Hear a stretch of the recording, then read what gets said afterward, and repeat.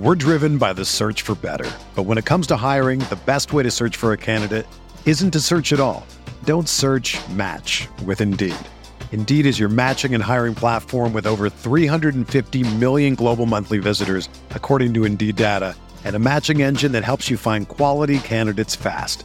Ditch the busy work. Use Indeed for scheduling, screening, and messaging so you can connect with candidates faster. Leveraging over 140 million qualifications and preferences every day, Indeed's matching engine is constantly learning from your preferences, so the more you use Indeed, the better it gets. Join more than 3.5 million businesses worldwide that use Indeed to hire great talent fast. And listeners of this show will get a $75 sponsored job credit to get your jobs more visibility at Indeed.com/Blue Wire.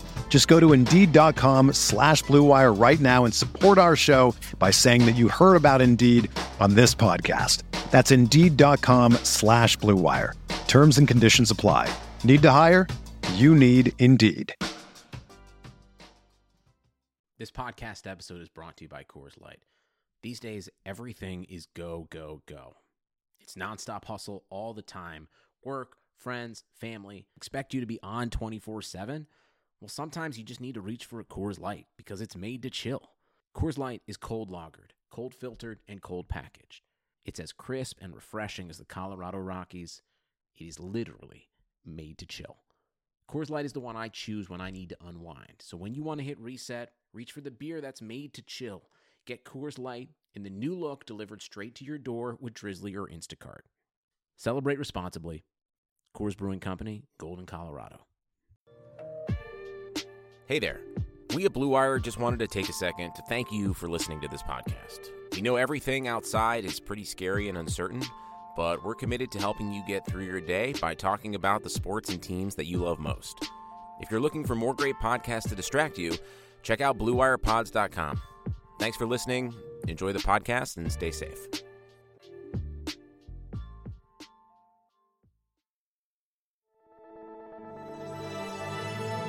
Blue Wire. Hey, this is George Kittle, and you're listening to Candlestick Chronicles. New England sending QB Jimmy Garoppolo to 49ers. We believe we found the right guy. Garoppolo, quick pass, caught by Kittle. He dives, and he's in. Touchdown, 49ers. Kittle is gonna go. Touchdown. Oh, hey there. Thanks for joining Candlestick Chronicles, a 49ers podcast on the Blue Wire Podcast Network. He's Chris Peterman. I'm Kyle Madsen. We're your hosts. Chris, how are you surviving in our mock post-apocalyptic hellscape? I'm good. I'm neck deep in draft content. I've figured out who my draft crush is going to be. So I'm going to write about that tomorrow. Got a draft preview coming out a little bit later this week. Wrote 3 stories today because John Lynch had a Zoom call with Bay Area reporters, which was refreshing to actually get to talk to somebody for some content to write and, do the breaking news thing, which is kind of nice. How are you? What's up with you?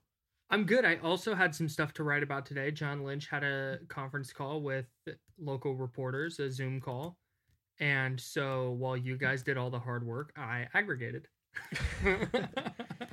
No, I just, I wrote about a lot of the same stuff you did. I thought it was fun to actually sit down to write and have there be content that didn't need to be completely generated from scratch, because while that's fun now and then, it gets a little rough during portions of the off season. So it is a welcome change to have breaking news, which essentially writes itself, as opposed to a bunch of draft stuff, which is all just us speculating at varying levels and our own evaluations of what's happening, which often tend to be wrong, which is what we're going to talk about in this podcast, which is why I'm looking forward to it so much.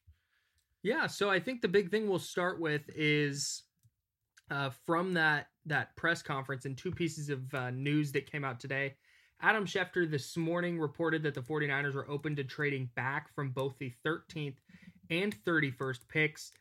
Lynch confirmed that has been the case, confirmed that they're open to trading. He didn't confirm the other piece of news that came out. And Chris, I want to get your thoughts on this here.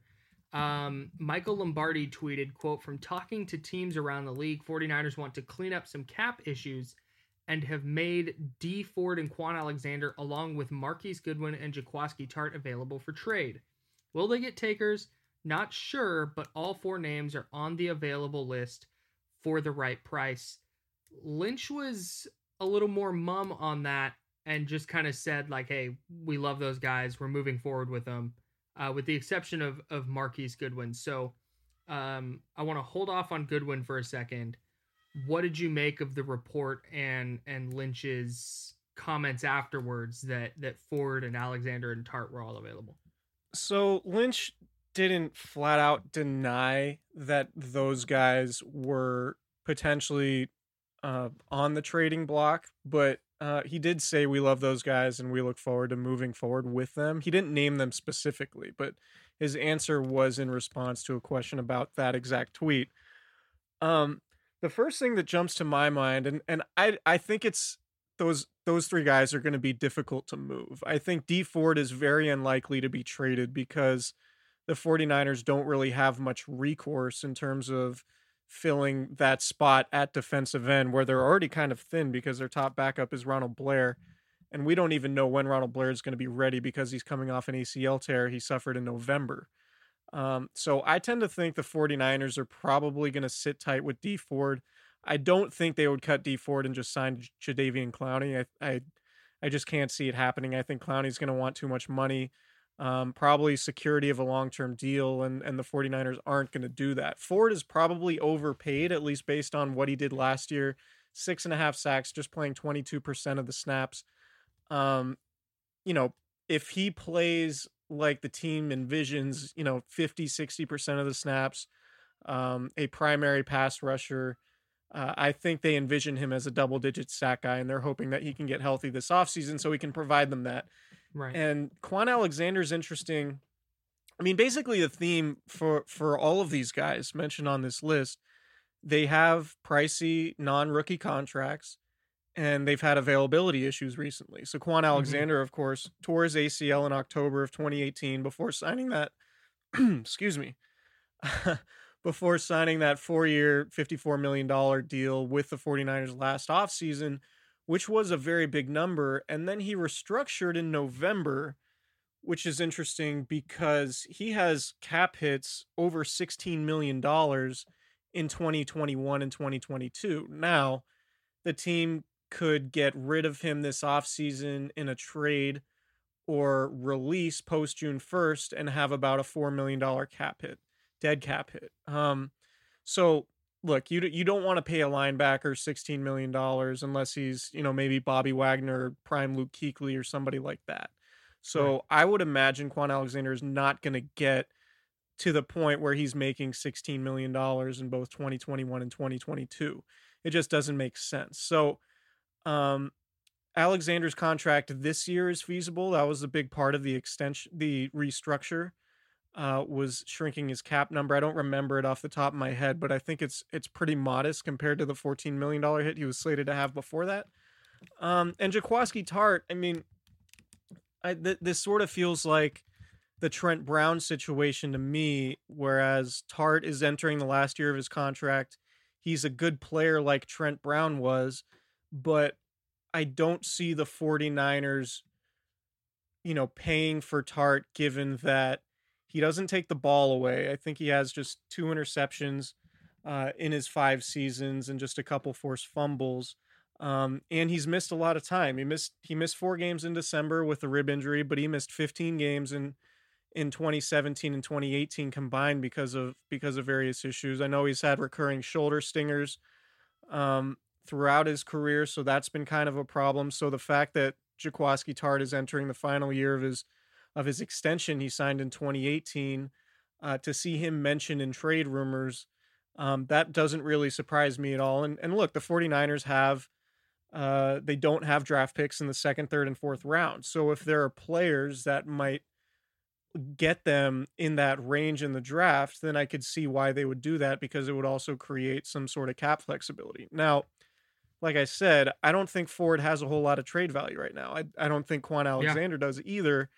Of those 4 guys, I think Tart probably has the most because he is a good player. I just don't know that he's a franchise-altering player, but for a team that really needs a veteran safety who's versatile, who's fast, who's got good size and is a good tackler, trading Tart for, a 4th-round pick, if you're the 49ers, might make a lot of sense, particularly if you think you can get a replacement in the draft. So I'm not expecting the 49ers to trade any of these guys, with the exception of maybe Goodwin, and I think you're probably only getting a 6th or 7th round pick for him. Tart, maybe a 4th or a 5th. But in terms of Ford and Alexander, I think they're sticking around.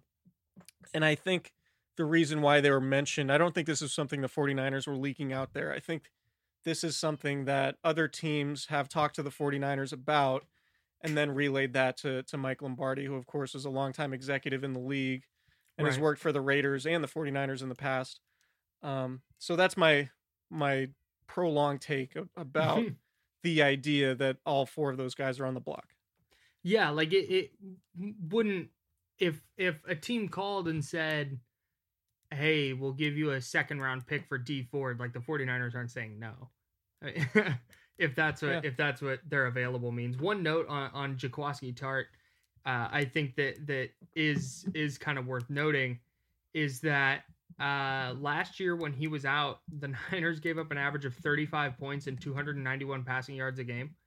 So they really struggled when he wasn't in. So I think that's interesting. And Ford was also out there was a lot of crossover between when Ford was out too.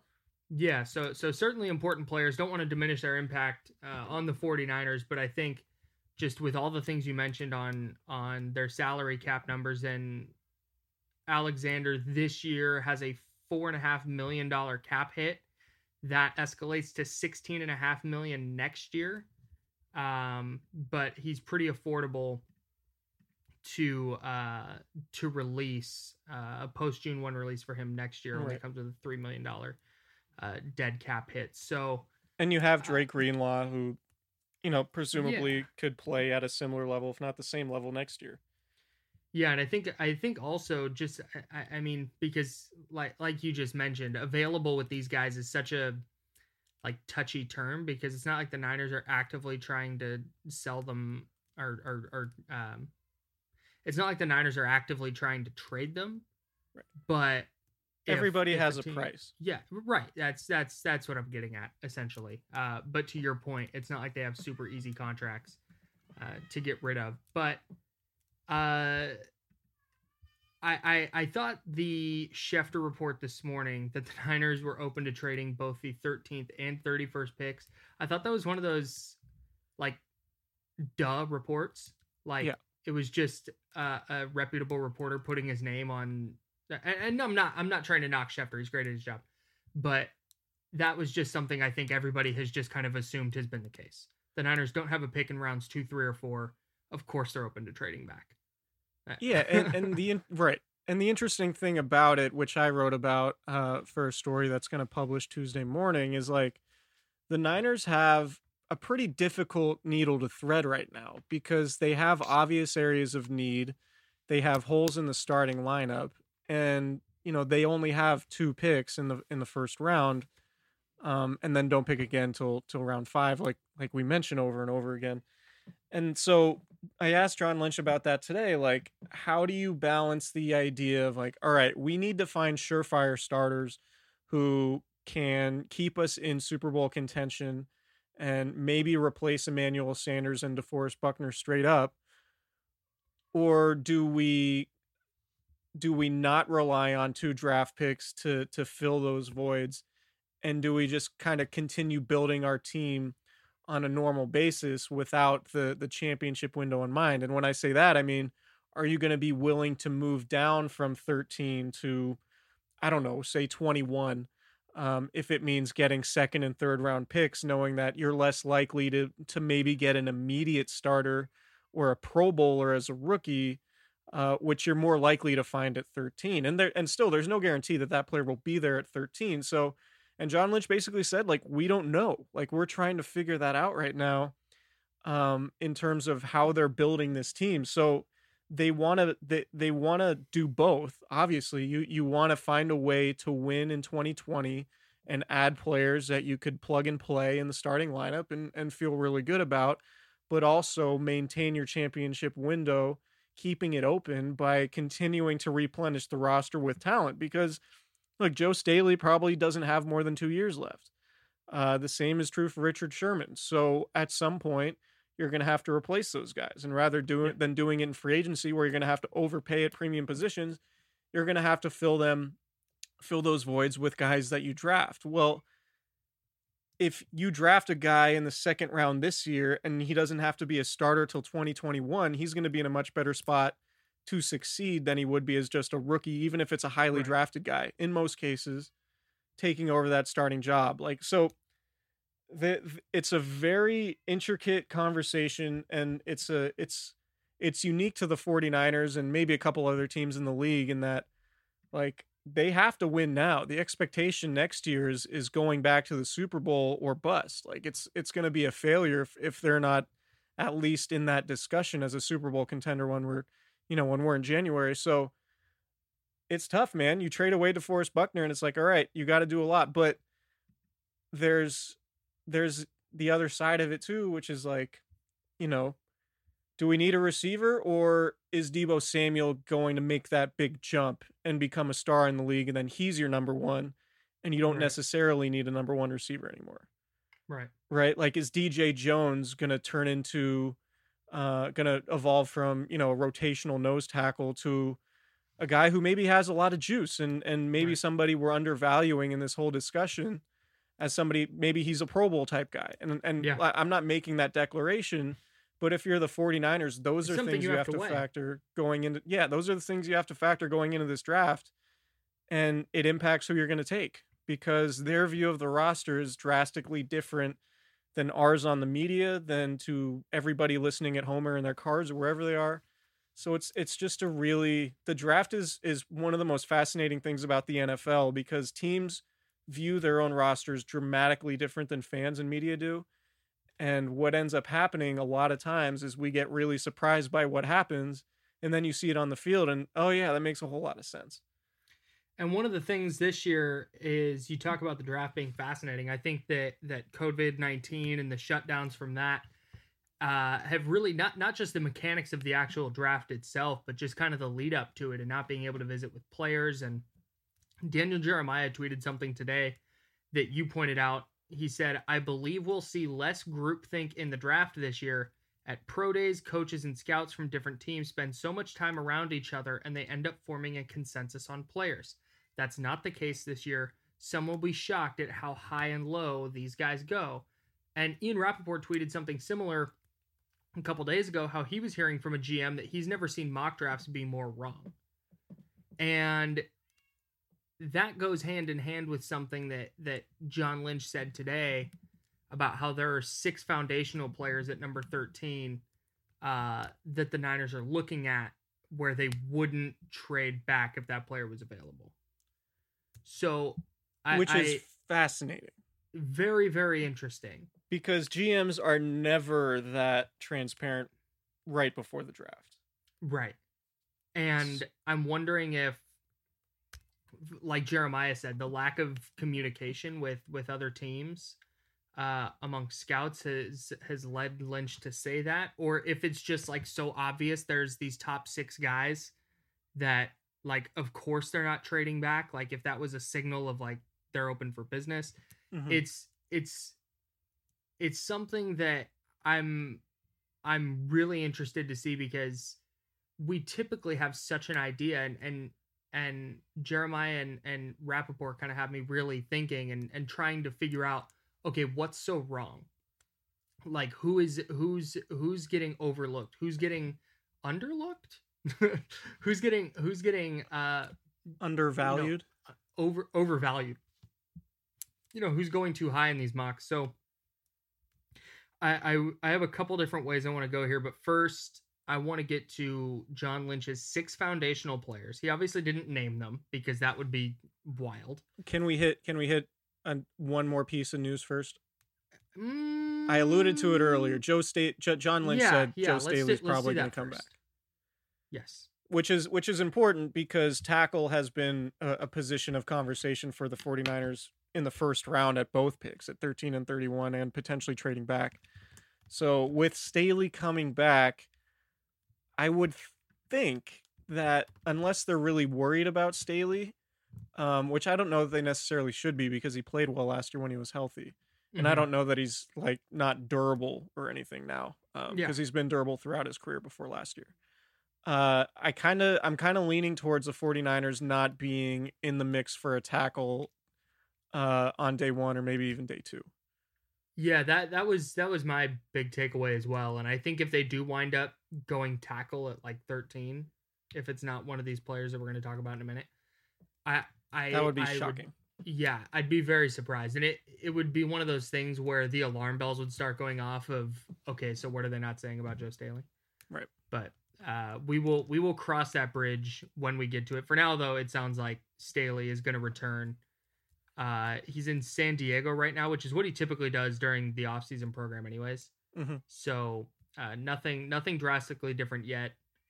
And no serious indicators that he's planning on. And I think Staley is the kind of guy who wouldn't, like, he's aware of timing and where the Niners are at. And I can't imagine he's the kind of player who would wait until right before training camp and then retire after the draft and after right. free agency. The Anthony Davis. Yeah. Yeah. I wasn't going to name names, but I think that he would have let them know a long time ago. Right. If he wasn't going to be back. So, John Lynch's 6 foundational players. I mentioned it earlier. He was talking about trading back from both 13 and 31. And he basically said there are 6, quote, foundational players they believe are in the top of this draft who, if they're available at 13, the Niners would not be open to trading. So, Chris, I would like you to take a wild stab in the dark at who those 6 players are. So, thinking about the receivers a lot, I think Henry Ruggs is the best fit of the top 3 guys. He's blazing fast. He's not the biggest guy. Kyle Shanahan has always seemed to prefer movement skills over bigger guys. And the whole Dante Pettis thing and the fact that, you know, he might lack physicality at the catch point and doesn't do well on passes over the middle, and that being the number one concern for Jerry Jeudy, just sort of makes me think that, all right, when you're talking about foundational players, Jeudy might not be one of those. It's not to say he's going to be a bust or wouldn't be a good pick if the 49ers took him. But when you're talking about a foundational player, you're talking about somebody who's more or less flawless. There's like 3 of those at receiver in the world. Right, exactly. Like in terms of receivers in the league that fit that profile, right now it's probably like Michael Thomas, Julio Jones, and like DeAndre Hopkins. Like I don't even know if you'd put Odell Beckham Jr. in that group because of. I think from a talent perspective, you would. Right, but are you building your team around Odell Beckham Jr.? And we've seen from the 2 teams he's been on that he's not a guy that translates to winning. And obviously there's a whole lot that goes into that. Sure. But he was on some really good Giants teams. Yeah. but thinking about foundational players, like DeForest Buckner to me is a foundational player because that's John Lynch called him a foundational player, but in terms of availability, durability, production, leadership, Buckner basically checked every single box, right? So there are no concerns. Like he can be a leader in your building. You don't have to worry about him at all. He's going to practice hard. He's going to play through injuries. He's everything you would want. Like DeForest Buckner checks all those boxes, right? So looking at this draft, the 6 foundational guys, like just trying to crawl inside John Lynch and Kyle Shanahan's head, to me, Joe Burrow, the quarterback from LSU, Chase Young, the pass rusher from Ohio State, Jeff Okudah, corner from Ohio State, Isaiah Simmons, the linebacker safety hybrid freak alien athlete from Clemson, the Clemson defensive guy. Yeah. Tristan Wirfs, the offensive lineman from Iowa, who might end up being a really good guard, maybe not cut out to play tackle. We'll have to see about that.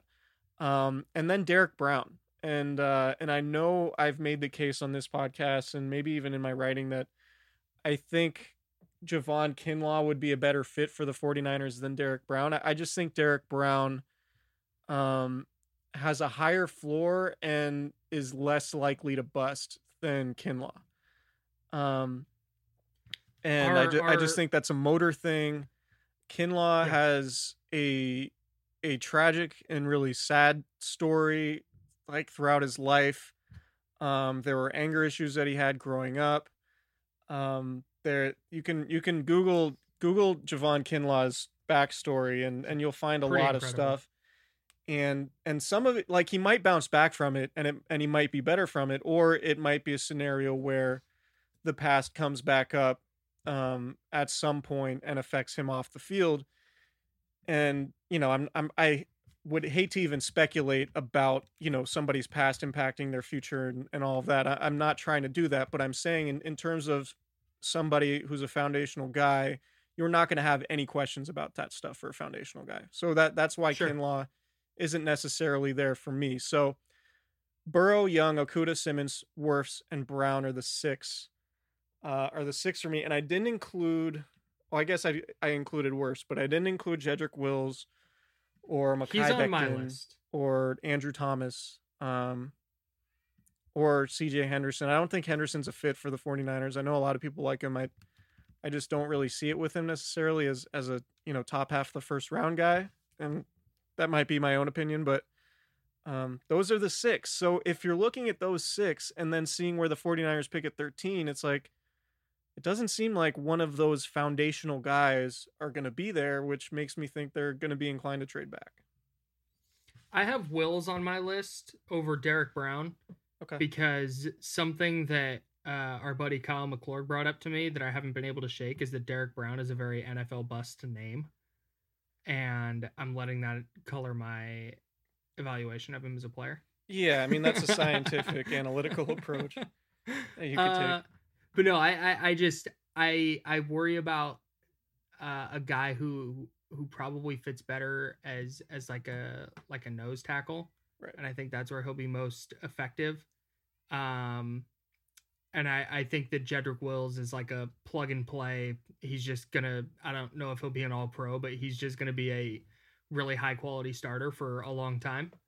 And Joe Staley was never an all pro, but he was a really high quality starter for a long time. And when you talk about foundational, I think that to me, that's kind of what stands out is a player that you just know is going to be there 16 games, going to do his job and do it well and make some Pro Bowls. And I think that's the kind of player Jedrick Wills is. So I have him there instead of Brown, but everybody else that you mentioned, Burrow, Young, Okudah, Simmons, and Wirfs, I think will all certainly be gone by 13, even with, the Jeremiah and Rappaport observations about how, there's going to be something different than we're seeing in mock drafts. But I feel like those guys are just kind of unimpeachable top end talents. They're going to go in the top 10. Even if one of them slides, they're not going to slide all the way down to 13 to the 49ers. And I think that, to me, basically says it to me increases the likelihood that the Niners are going to trade back from 13. Because I think the odds that one of those guys is there. I think Brown probably has the highest likelihood of being there of the players we just mentioned. But even then, it's not something I would bet on, and we'll talk about that later. But I would not be surprised if the Niners wind up trading back multiple times on day one. Okay, so before we do take our quick break, I think that's a good transition to lead into the point that I want to make, that You're think welcome. This draft for the 49ers is going to look a lot like the 2018 draft in the first round, where they went a direction that that none of us really saw coming. So we're going to talk about that after we take a very quick break. Quick break. Kyle, with currently no NBA except for The Last Dance, NHL, or Major League Baseball, you might think there's nothing to bet on. Well, you'd be wrong. Our exclusive partner, BetOnline, still has hundreds of events, games, and props to wager on. From their online casino to poker and blackjack, they're bringing Las Vegas to you. Missing the NFL? No problem. BetOnline has live, daily Madden NFL 20 simulations you can bet on. You can still bet on Survivor, Big Brother, American Idol, stock prices, and even the Nathan's Hot Dog Eating Contest. It's all open 24 hours a day and all online at betonline.ag. Use promo code BLUEWIRE to join today and receive your new welcome bonus. BetOnline, your online wagering solution.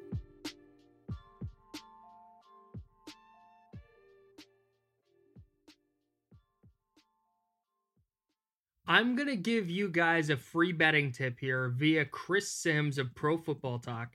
He said he will be shocked if tight end Cole Kmet does not get drafted in the first round.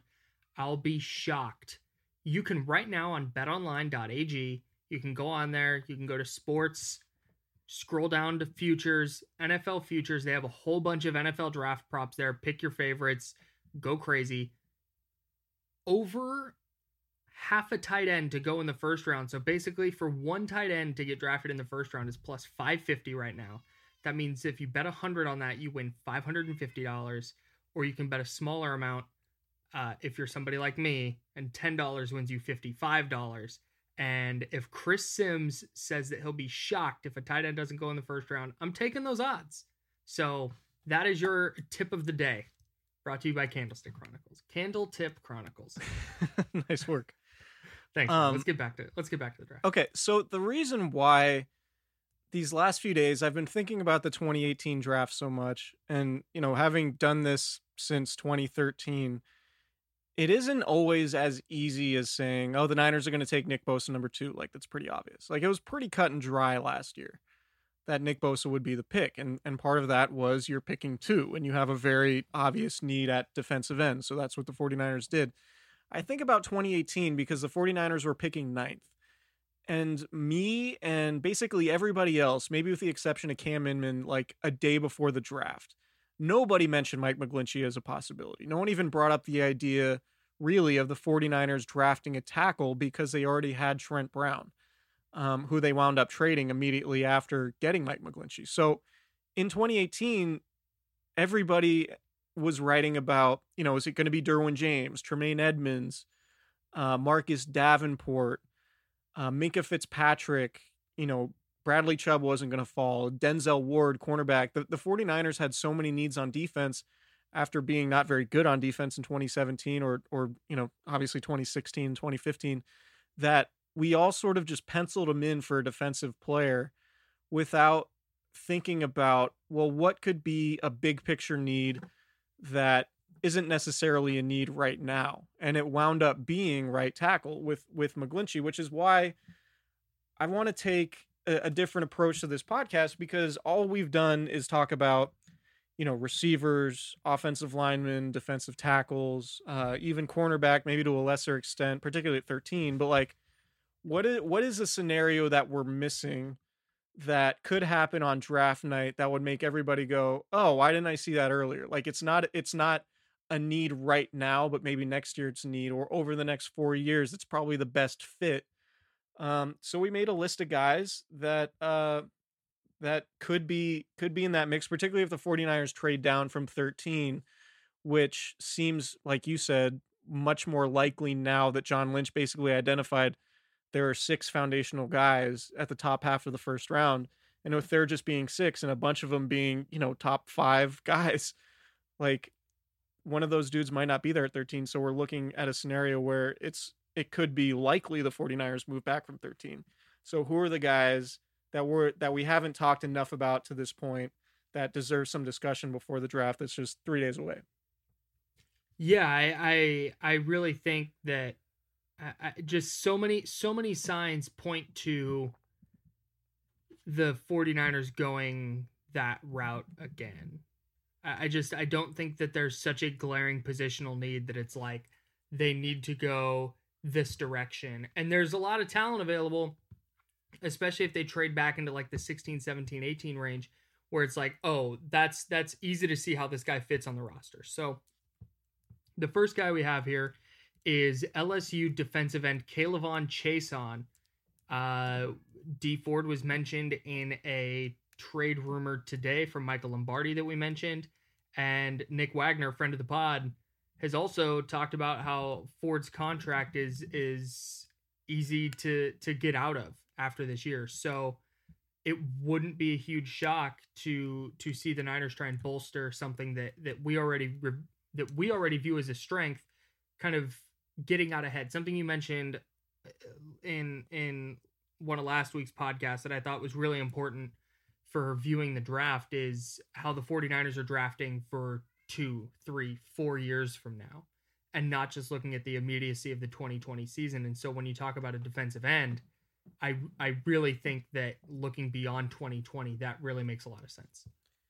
Yeah, and Chaisson is a guy, really just a one-year starter at LSU. He didn't light up the stat sheet. A lot of the first-round talk with him is about traits and maybe the fact that he's just 20. He won't turn 21 until July. But, 6.5 sacks, forced fumble, 2 pass deflections, like not somebody who lit up the stat sheet at LSU, but at 6'3", 254. He didn't test at the combine, so we don't know exactly what kind of athlete he is, but he's considered a very, very good athlete who is explosive, and that makes me think of Dee Ford. And if there's a scenario where, like, look, there are probably a bunch of people rolling their eyes, like, not another defensive end, like, this isn't going to happen.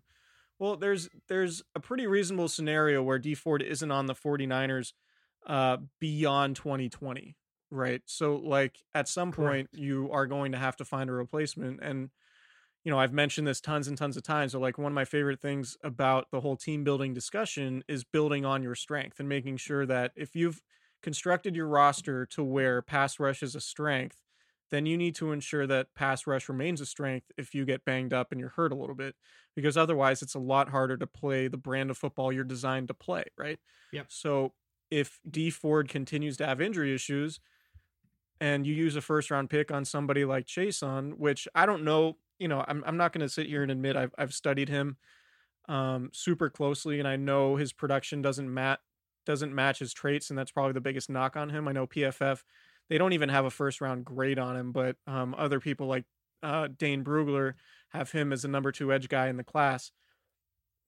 Like, it just could be something where we're projecting what the 49ers are looking for in terms of their starting lineup in 2021 rather than right now. And Right. Another thing John Lynch mentioned today in the team building discussion, he's like, well, this might not be the year for us to have 10 picks like we did, in 2017 and 2018, because there aren't going to be 10 open roster spots because we have a good team and we have a bunch of guys signed. But where you don't have a bunch of guys signed is defensive end. So that's why I threw Chaisson in here, because your top backup is Ronald Blair, basically. And he's hurt. We don't even know if he's going to be available for the start of training camp, whenever that happens. Right. And so I think, an edge defender, whether it's in the first round or not, is something that we need to consider. Yeah, and I think that all of these guys really follow that theme that you just mentioned. Like, they might have bodies at that spot, but not reliable players that they feel confident they can lean on to eat a fair share of snaps in a game. So do we want to stay at edge, or do we want to go down the list exactly as it is here on the rundown? I'm leaving that up to you. I just realized that we went 3 straight LSU guys in the list. Yeah, so let's mix it up. Let's stay at the edge and go with Iowa's AJ Epinesa. Epinesa is a guy who has the size to be a versatile defensive lineman. He played on the edge in college. Not like when you watch Epinesa, it's not like, you watch Chase Young or Nick Bosa and they just win in every different way. Right. I don't think Epinesa is a guy like that, which is why he isn't being considered earlier in the first round. But like a versatile defensive end who's strong and can set the edge and can kick inside and has a motor that doesn't stop. And he's super freaking strong. Like I just, that seems like a really traditional like 4-3 defensive end. Who might be a more effective pass rusher from the inside, can set the edge in the run. He checks a lot of boxes when we talk about edge players for the Niners.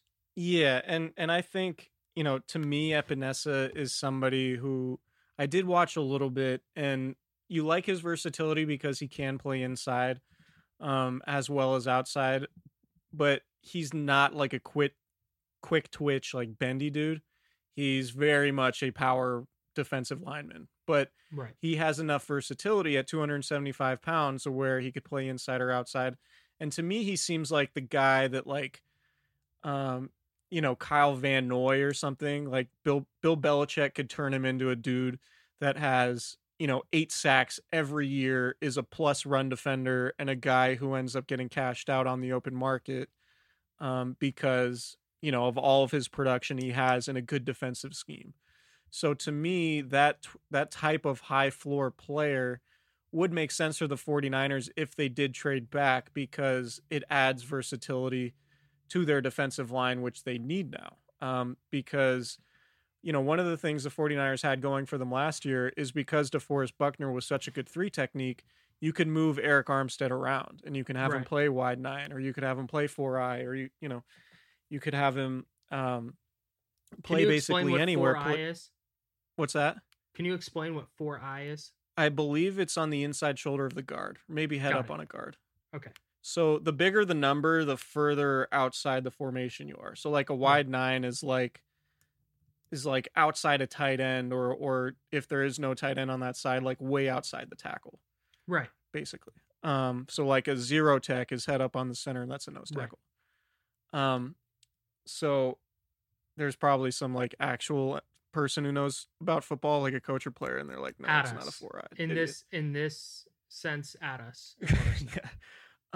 But no, Epinesa is somebody that I think could play all over the line, has a very high floor. I don't know that he's ever going to be a star, but I think in a right system, he's somebody who you could be like, you know what, he's a good player. And as you know, Kyle, the 49ers enjoy their Iowa prospects. It's a great point. So I think Epinesa could be a reasonable option. I don't think he's going to be a player that, like, if they trade down to like 15 or 18, something like that, I think he's probably going to go in the 20s.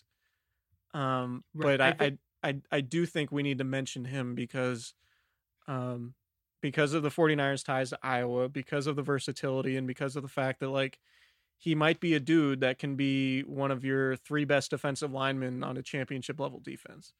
Yeah, he's like, he reminds me a little bit as we talk about it here. It's like Ronald Blair, but with better traits. Mm-hmm. Like just that kind of player that just gets the job done and may not ever make a Pro Bowl. But I wonder if AJ Epinesa is one of those guys that might slide a little bit. Like there's players that aren't being talked about who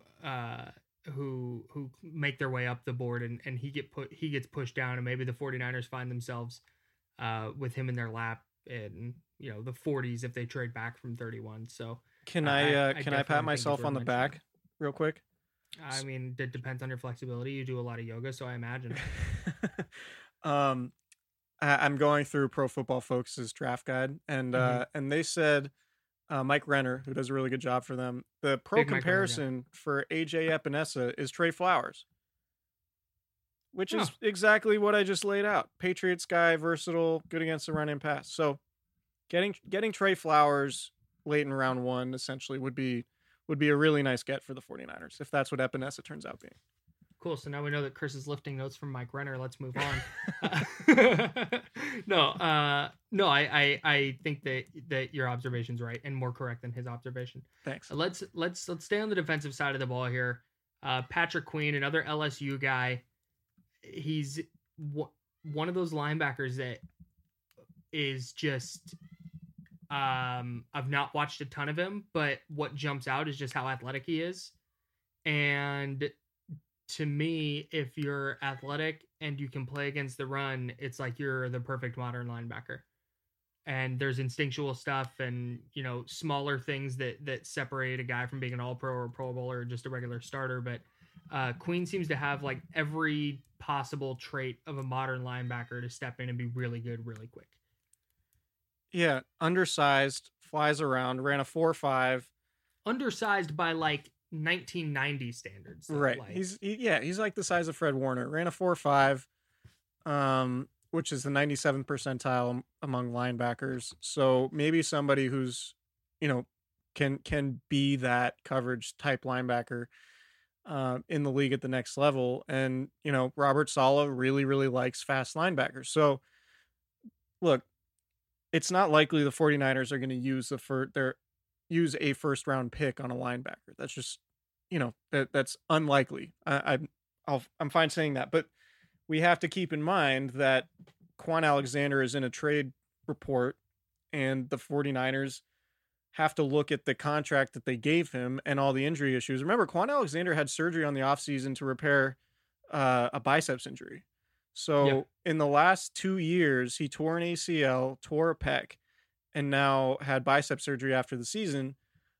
And he's due to make $16 million in 2021 and 2022 at a position that many people don't consider premium. So I understand it's sort of funny to be like, well, linebacker isn't a premium position. Why are you paying for it? Use a first round pick on it. That's kind of like talking out of both sides of your mouth.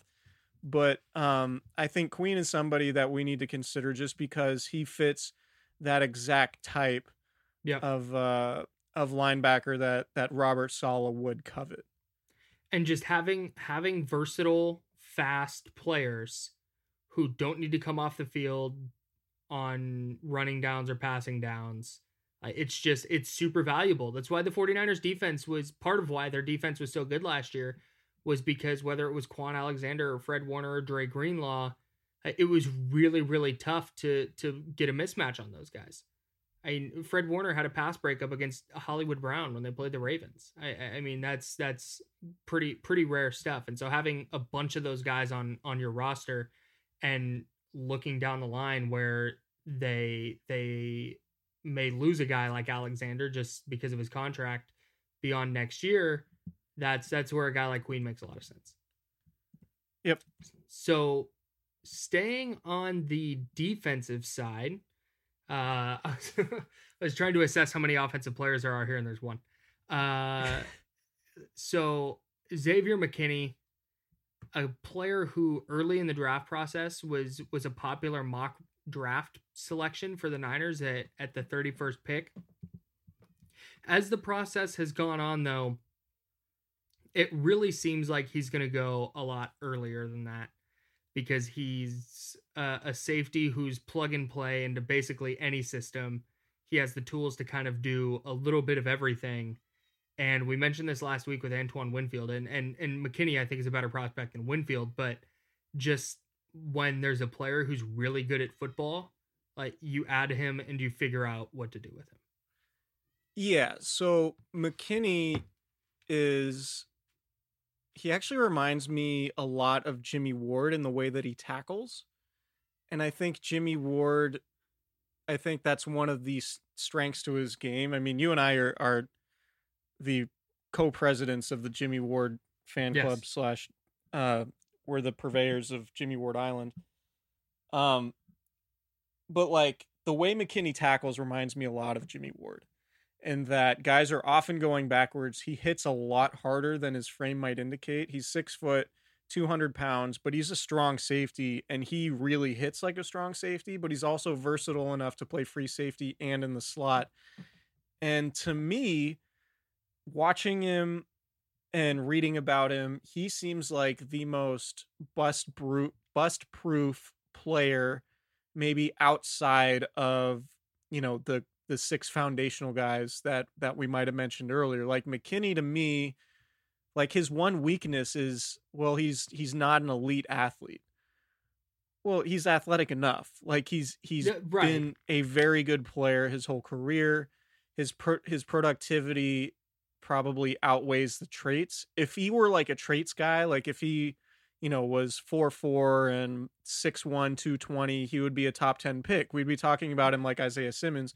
But because he's not big, that sort of, that for whatever reason, like, to me, he's a lot like Jamal Adams, who wasn't a big guy either, but had a really good college career and wound up being, a very, very high draft pick.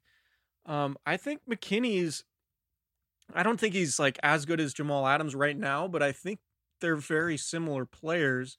Oh, that's interesting. And I really like McKinney as a blitzer. He's a really good tackler. Everything you read about him, from like leadership, intangibles. He had 10 turnover worthy plays, whether that be forced fumbles or interceptions created. Wow, my voice is cracking a lot today. Something's going on. It's okay. It's like super hard to notice. Maybe it's the allergies. So I just think like McKinney is one of those guys to me that if you're a playoff team picking in the 20s and you end up with a dude who's just a very, very good football player, but doesn't go in the top 10 because he doesn't have the crazy traits, you're going to be thrilled to get him. And so for me, I think McKinney would be an excellent pick for the 49ers, and it falls into the McGlinchey paradox. Like, wait, where's the need? They don't need a safety. Well, we mentioned it earlier. Like, Jaquiski Tartt is entering the final year of his contract. Durability has been an issue throughout Tartt's career. Causing turnovers has been an issue throughout Tartt's career. And McKinney has really good ball skills. Like I said, 10 turnovers created the last 2 years at Alabama, a team leader.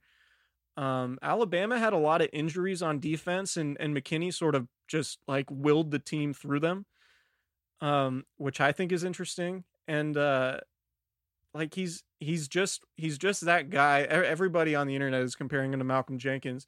If he's Malcolm Jenkins, that would be great. I think he might end up being better than Malcolm Jenkins. But Jenkins has had a fine career. Like, Jenkins. If you put Malcolm Jenkins on the 49ers defense, there would be, he would be excellent. Yeah. So I think going forward with Tartt entering the last year of his career, I think McKinney would make a ton of sense. Particularly if you trade back. I know safety isn't necessarily like a position that that people consider like premium, but when you look at his versatility, I think he had one of the only guys in the draft to play 200 snaps at free safety, 200 snaps as strong safety, and 200 snaps as slot corner. So you might have a need eventually with K'Wan Williams entering the last year of his contract. Jimmy Ward's injury history is what it is, and it's prolific, right? So there's a chance that you might need McKinney to play free safety if Ward were to get hurt, or if Jaquiski Tartt is the only veteran of that group that Lombardi tweeted with any trade value. If you can get a 4th round pick for Jaquiski Tartt, then why not use your 1st round pick on Xavier McKinney if you think he's a Jamal Adams type player, which I think there are some people in the league that think he might be. So McKinney's my favorite guy on this list by a pretty considerable margin. Can I make a prediction about Xavier McKinney? Sure. I believe that Mel Kiper Jr. of ESPN, when Xavier McKinney gets picked, whenever it is, he's going to say that it's great value, and McKinney's a guy who would have gone earlier in the draft if not for all the offensive tackles and wide receivers available this year. Sure. I'm making that prediction now. Rack it. I've got it written down. Whoever, is it Tim editing tonight? I think so. Tim, rack it. Also, one more thing.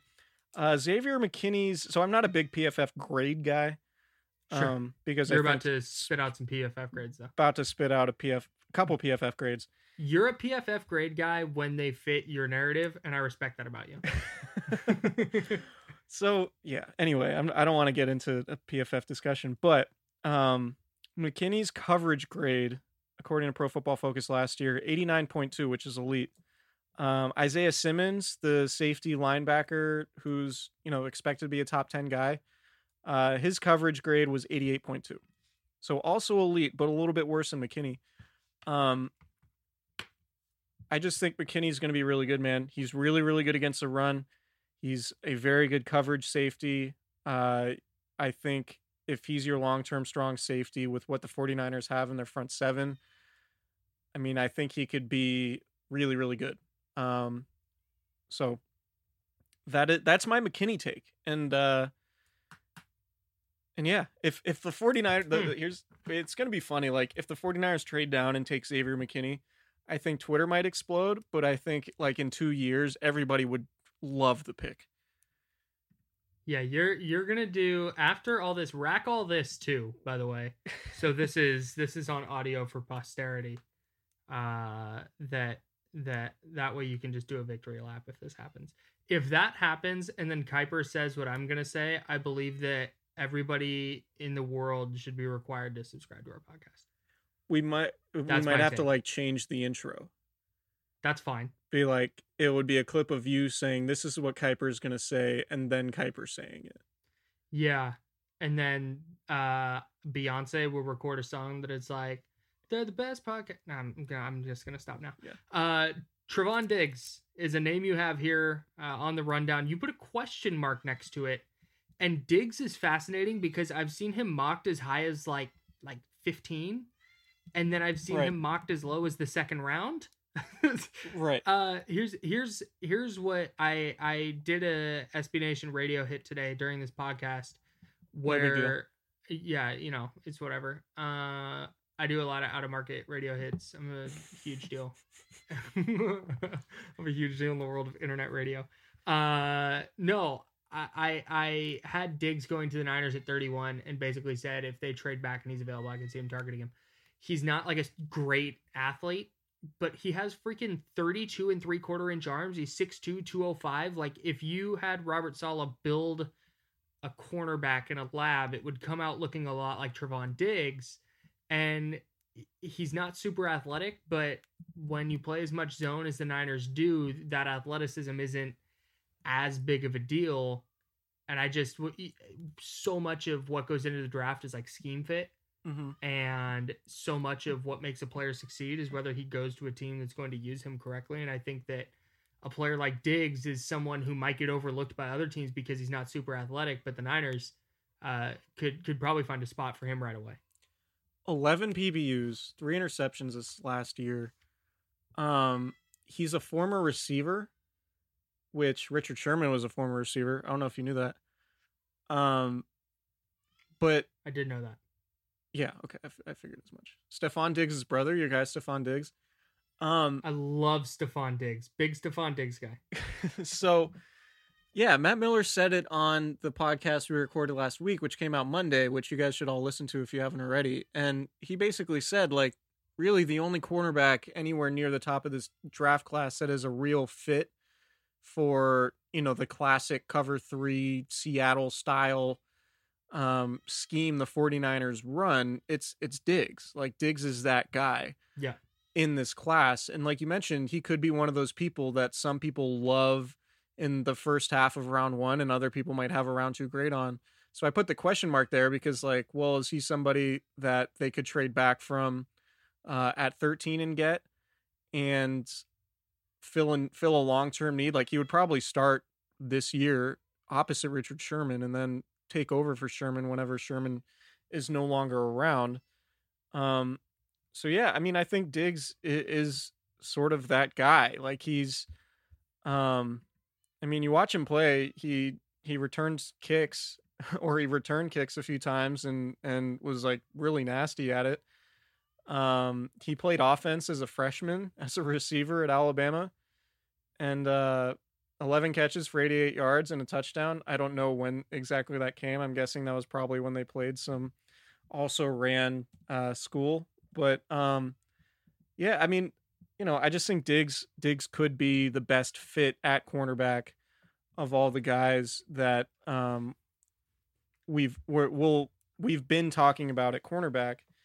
And if he ends up being one of these guys that ends up going much earlier than we all expect, then I think he would absolutely be in that discussion in terms of somebody the 49ers might trade back for.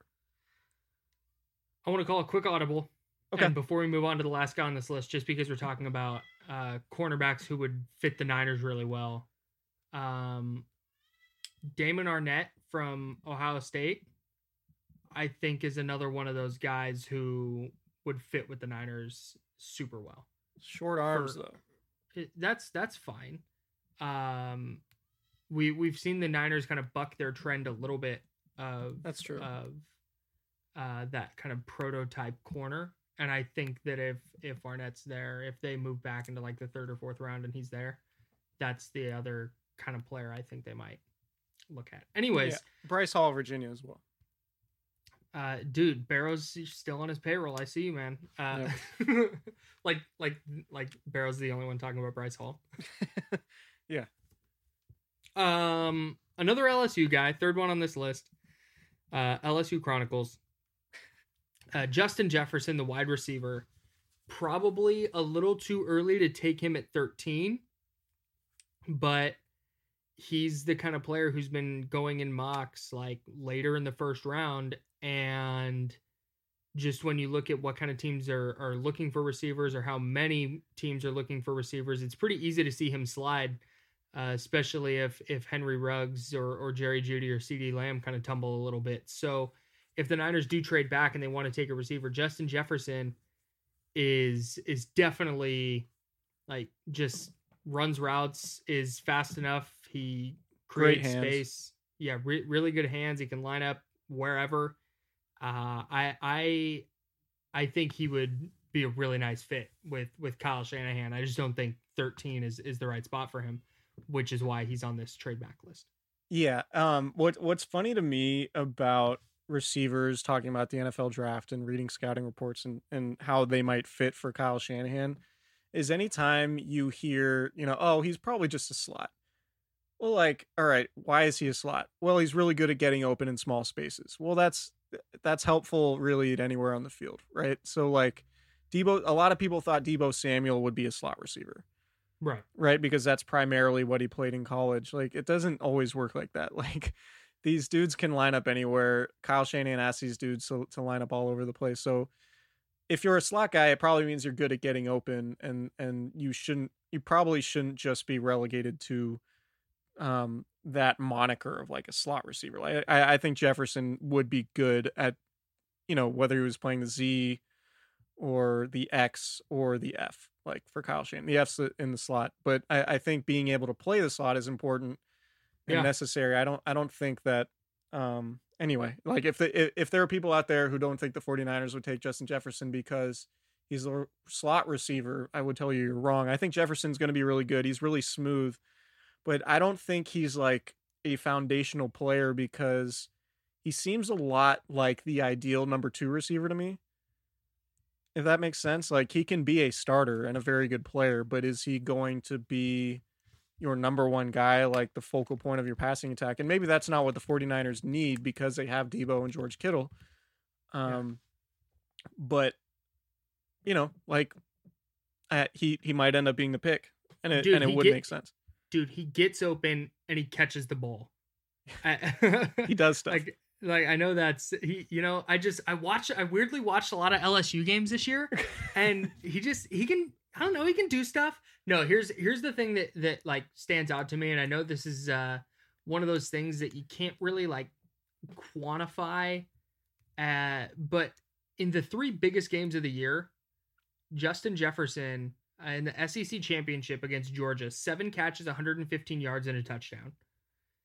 In the college football playoff semifinal, he goes 14 catches for 227 and 4 touchdowns.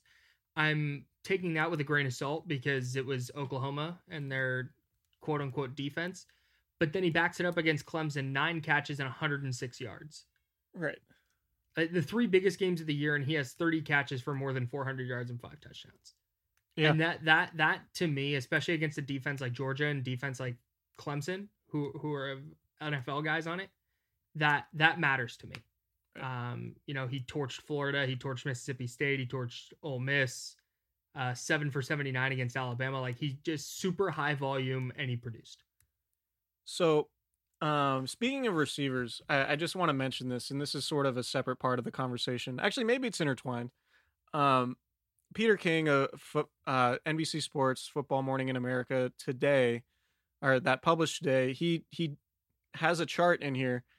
And I think it's pertinent because, there's so many receivers in this draft, particularly, in round 1. And, we've only been, not only, but the receivers have dominated our discussion. And there's a pretty reasonable case to be made that, the 49ers could pass on CeeDee Lamb, Jerry Jeudy, or Henry Ruggs and go with somebody at 31 or round 2 or 3, whatever. And some of the data that Peter King lays out here sort of makes that point. So King basically laid out, he said 11 receivers drafted in either the first or second round since 2016 have averaged 50 catches or more per season as a pro. So these are guys that just average 50 catches, which is, solid. 9 were drafted in round 2. So of those 11 guys, 9 of them were round 2 players. Michael Thomas, round 2, Juju Smith-Schuster, Sterling Shepard, Tyler Boyd, DK Metcalf, Cortland Sutton, Deebo Samuel, Christian Kirk, AJ Brown. All second-round picks. The first-round picks on this list are DJ Moore of the Carolina Panthers and Calvin Ridley of the Falcons, who had 64 catches, 844 yards last year. The point being, like, you can get a good receiver in round 2, and maybe this is the year to do it. And I know, you and I have talked so much about receivers and how much Henry Ruggs and Jerry Jeudy and maybe CeeDee Lamb would fit. I don't know that CeeDee Lamb would fit necessarily, but the case for not taking a receiver at 13 and going off the beaten path and getting your receiver that you think might be a better fit anyway, even if they're a lesser prospect. Yeah. It just made me raise my eyebrows. And the more I think about it, as sure as I was, like, there's no way Kyle Shanahan would pass on Henry Ruggs. And maybe that's true, but if they think there's more value in finding a Ruggs-like player who might not run a 4.2, but offer a similar dynamic, if it's Brandon Ayuk or Jalen Reagor or somebody else, that might make more sense because you could get a better player in round 1 and your overall draft class is stronger than if you were to go receiver in round 1 and another position later. Yeah, I mean, they ultimately, every team wants to find Julio Jones or Odell Beckham. And something we said earlier in this podcast is, like, those guys don't just grow on trees. I just, there's 3 or 4, like, game-changing guys at receiver in the NFL. The Niners need a player who can just contribute. Like, they had Emmanuel Sanders, Kendrick Bourne, and Deebo Samuel at the end of last year, and that was it. And they lost Emmanuel Sanders, and now it's Samuel and a whole bunch of question marks, and Kendrick Bourne, obviously, but I don't think Kendrick Bourne can be an effective number 2. I think he's kind of perfect in his 3rd or 4th receiver role. So they just need to find a guy who can contribute, like a player that can catch 50 balls for 700 yards and a few touchdowns. Like, they don't need a guy who's going to go for 1,500 yards and 12 scores. Right.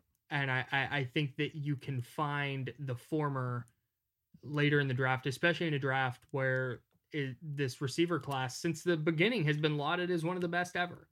So if that's really the case, and if the Niners are buying into that, it's easy to see them waiting until either later in the first round or on day 2 if they're able to move back and address that position then. Yeah, so and we've talked a lot about those dudes. That's my rant. Michael Pittman. Yeah. Jalen Reagor. Pittman's the guy that stands out to me. Pittman's the player that me too. that I circle, and you just watch him and it's like, oh, of course Shanahan would like this guy. Like, he's not super fast, but he can run all the routes and he wins jump balls and right. I don't know. Ayuk's interesting. I'm not a Denzel Mims guy. We talked about why in last week's pod. Very stiff. Yep. Laviska Shenault. I don't know. I think the injury issues are a little concerning. Maybe round 3. Also, if they didn't already have Deebo Samuel, like, Laviska Shenault would make a lot of sense. Right. But he has, like, the exact same skill set as Deebo and injury problems. Yeah. T. Higgins, to me, is the opposite of a Shanahan-like receiver. I know he's got really good ball skills and caught a ton of touchdowns. He's not a route runner. He's just kind of a vertical guy with a big catch radius, which is sort of the opposite of the movement skills guy, we sort of talk about. Guys, I would really keep an eye on, since this is the last pod. Well, we'll record after the first round, but guys, I just think we should keep an eye on are Brian Edwards of South Carolina, Van Jefferson of Florida, and where's my other guy? Tyler Johnson of Minnesota. And these are all, like, maybe 3rd, 4th round guys. Yeah. But they might be like 2nd or 3rd round picks in other drafts, but because there's so many receivers in this class, they might be bumped down a little bit. Good route runners, good enough athletes, not crazy traits guys, but in the right offense, I think they could end up becoming productive starters. And if the 49ers decide not to go round 1, I think they're more likely to go with guys who had really productive college careers and showed that they can run routes like Yeah. Tyler Johnson and Brian Edwards and Van Jefferson. Do you think, and quickly here, because we're well over the 60-minute mark, but do you think they draft multiple receivers? Because I was just going through it in my head. It's Deebo Samuel and Kendrick Bourne, I think, are locks to make the roster. But after that, Trent Taylor's coming off a foot injury. Marquise Goodwin is probably going to get traded or cut. Jalen Hurd is an enormous question mark. Dante Pettis is a huge question mark. Like I know that they have a lot of bodies at receiver, but I'm wondering how many of those guys are actually confident can win a roster spot and be effective. They could definitely take 2. It wouldn't surprise me if they took 2. They took 2 in last year. Last year? Mm-hmm. No, year before that. Because they got Richie James and Pettis were in the same draft, weren't they? They also took who last year? Deebo and Jalen Hurd. Jalen Hurd, you're right. Forgot about Jalen Hurd because he didn't play. Didn't even go to the Super Bowl. Yeah, and I didn't get a chance to ask John Lynch about that today. I wanted to. But John Lynch said in a different question that he was very high on Jalen Hurd still. So we'll see. And that was 420. Yeah, maybe that's what he meant. I'm super high on this Jalen Hurd. I think that's a good. That's a John Lynch. Probably not a big marijuana guy. No, probably not. Probably not on the Monday before the draft either. But I think that's probably a good place to wrap up. Yeah. I hope so, because I need to go to bed, man. Okay. No, but this is, like you said, we'll record Thursday. We won't have live reactions necessarily, but we will very shortly after the draft hop on and get the first round kind of broken down real quickly. And I think there's going to be a lot to dig through in terms of who they select and kind of the philosophy behind those selections and some trades. So we'll go through that quickly. And then over the weekend, we're planning on taking a deeper dive into the draft as a whole. It's an exciting time of year. The draft is typically exciting and a lot of fun. But this year, given that 2 hours of a Michael Jordan documentary captivated the nation from a sports perspective, I think the draft can't get here soon enough. Agreed.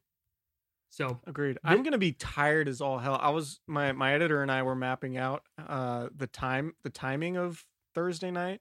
Mm-hmm. So like the Niners pick 13th, but if you take 10 minutes between each pick, that's dude. The draft starts at 5. They're gonna be picking well after 7, and then if they pick again at 31, it'll be like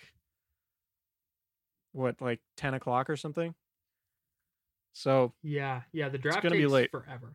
So there are going to be some tired podcasters hitting the airwaves, but we'll battle through. There'll be caffeine.